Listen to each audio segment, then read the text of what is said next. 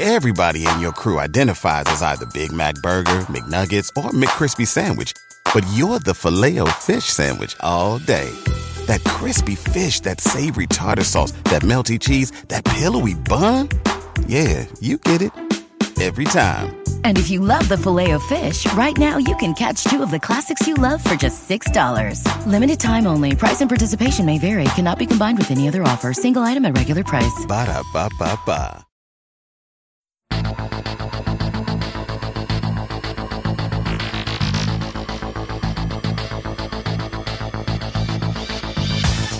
Welcome back to Everyday Einstein's quick and dirty tips for making sense of science. I'm your host, Lee Phelan, and today we're going to talk about evolution and super goblins. The word evolution means different things to different people. For some people, it's a rallying cry to form lynch mobs against scientists and public education. For others, it's a weapon to use against religious fundamentalists. To comic book fans, it's that mysterious power that will one day turn all of us into mutated superheroes. As usual, the truth about evolution is quieter, more subtle, and yet more amazing than any of these sensationalized ideas. So what exactly is evolution, and how does it work? Let's look at an example. But first, I want to thank our sponsor, Squarespace.com. Squarespace has itself evolved into a brand new content management system that makes it faster and easier than ever to create a high-quality site or blog. For a free trial and 10% off your first purchase on new accounts, go to squarespace.com/everyday and use offer code EVERYDAY8. So let's imagine for a moment that there exists somewhere in Earth's ancient past a tribe of fierce goblins.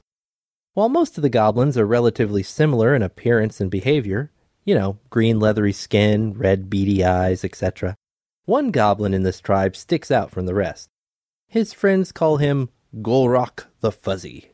Unlike the other goblins, Golrock is covered with a soft, downy fur.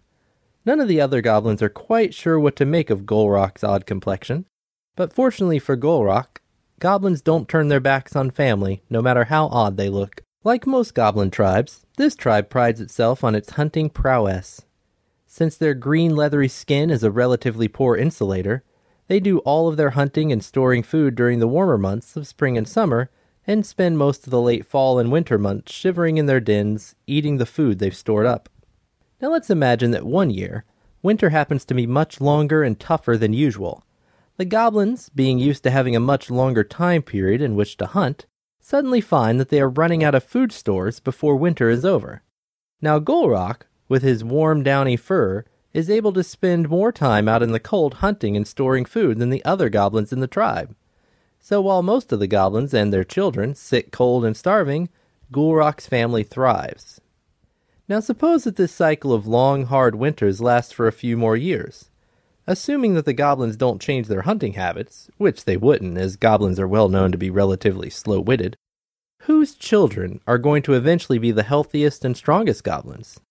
In our contrived example, Golrock's fuzzy appearance was caused by a genetic mutation.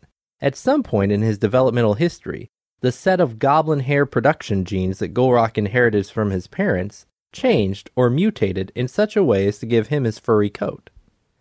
This mutation could have happened while those genes still belonged to one of his ancestors, or during some part of his own development. However it happened, this mutation caused a change in one of the physical traits of the goblin. Instead of having bare, leathery skin, Golrock ended up with soft, downy fur covering his body. Now, in this particular situation, it turns out that this trait was extremely beneficial for Golrock. By being able to hunt longer than the other goblins, he made sure that he and the rest of his family were more physically fit than the rest of the tribe. This means that if you were to look at all the goblins in the next generation, Golrock's children would be healthy and strong, while those outside his family will either have gone to the great goblin hunting grounds in the sky, or be suffering from malnourishment.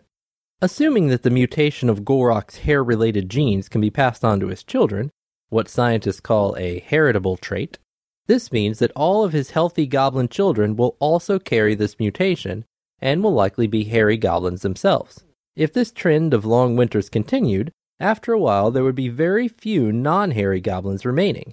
The tribe would consist almost entirely of hairy goblins. In scientific terms, we say that the hairy goblins evolved from the non-hairy goblins. Now for a few caveats and points of clarification about this example. This story makes the assumption that the hairy goblin trait is dominant, meaning that as long as you have one copy of the gene from either parent, you'll still be a hairy goblin, and that it is not sex-linked, meaning that both male and female goblins can pass on that gene and experience its effects. Not all genetic traits behave this way. This particular trait also provided a beneficial effect to the goblins, namely giving them a stronger chance of surviving through the winter. Many genetic mutations have either no beneficial effect or a negative effect on survival. Mutations that provide a stronger chance of survival in a given environment tend to stick around. This is a concept called selective pressure. Once again, this episode is brought to you by Squarespace.com, the fast and easy way to create a high-quality, professional-looking website or blog. It's faster and easier than ever because Squarespace lets you drag and drop blocks of content like photos, videos, text, or Twitter feeds. The new Squarespace also features templates that have mobile-ready responsive designs, which means that your site automatically restructures to any size device. For a free trial, go to squarespace.com/everyday. You can sign up for a free account, no credit card needed. Just try it out and start building your site. Then, if you decide to purchase it, use offer code EVERYDAY8 and you'll get 10% off your first purchase on new accounts. So, what would it take for humans to mutate into superheroes? First, there would have to be a genetic mutation of some kind granting them superpowers. Second, those superpowers would have to give them some kind of competitive edge over their non-super friends in the areas of both survival and reproduction. This means that they would need to be mutated into someone more like Superman and less like a hairy goblin.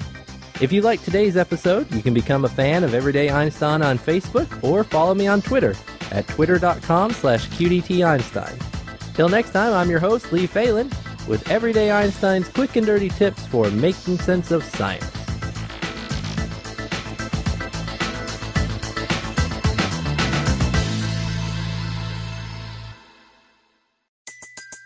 Everybody in your crew identifies as either Big Mac Burger, McNuggets, or McCrispy Sandwich. But you're the Filet-O-Fish Sandwich all day. That crispy fish, that savory tartar sauce, that melty cheese, that pillowy bun. Yeah, you get it. Every time. And if you love the Filet-O-Fish, right now you can catch two of the classics you love for just $6. Limited time only. Price and participation may vary. Cannot be combined with any other offer. Single item at regular price. Ba-da-ba-ba-ba.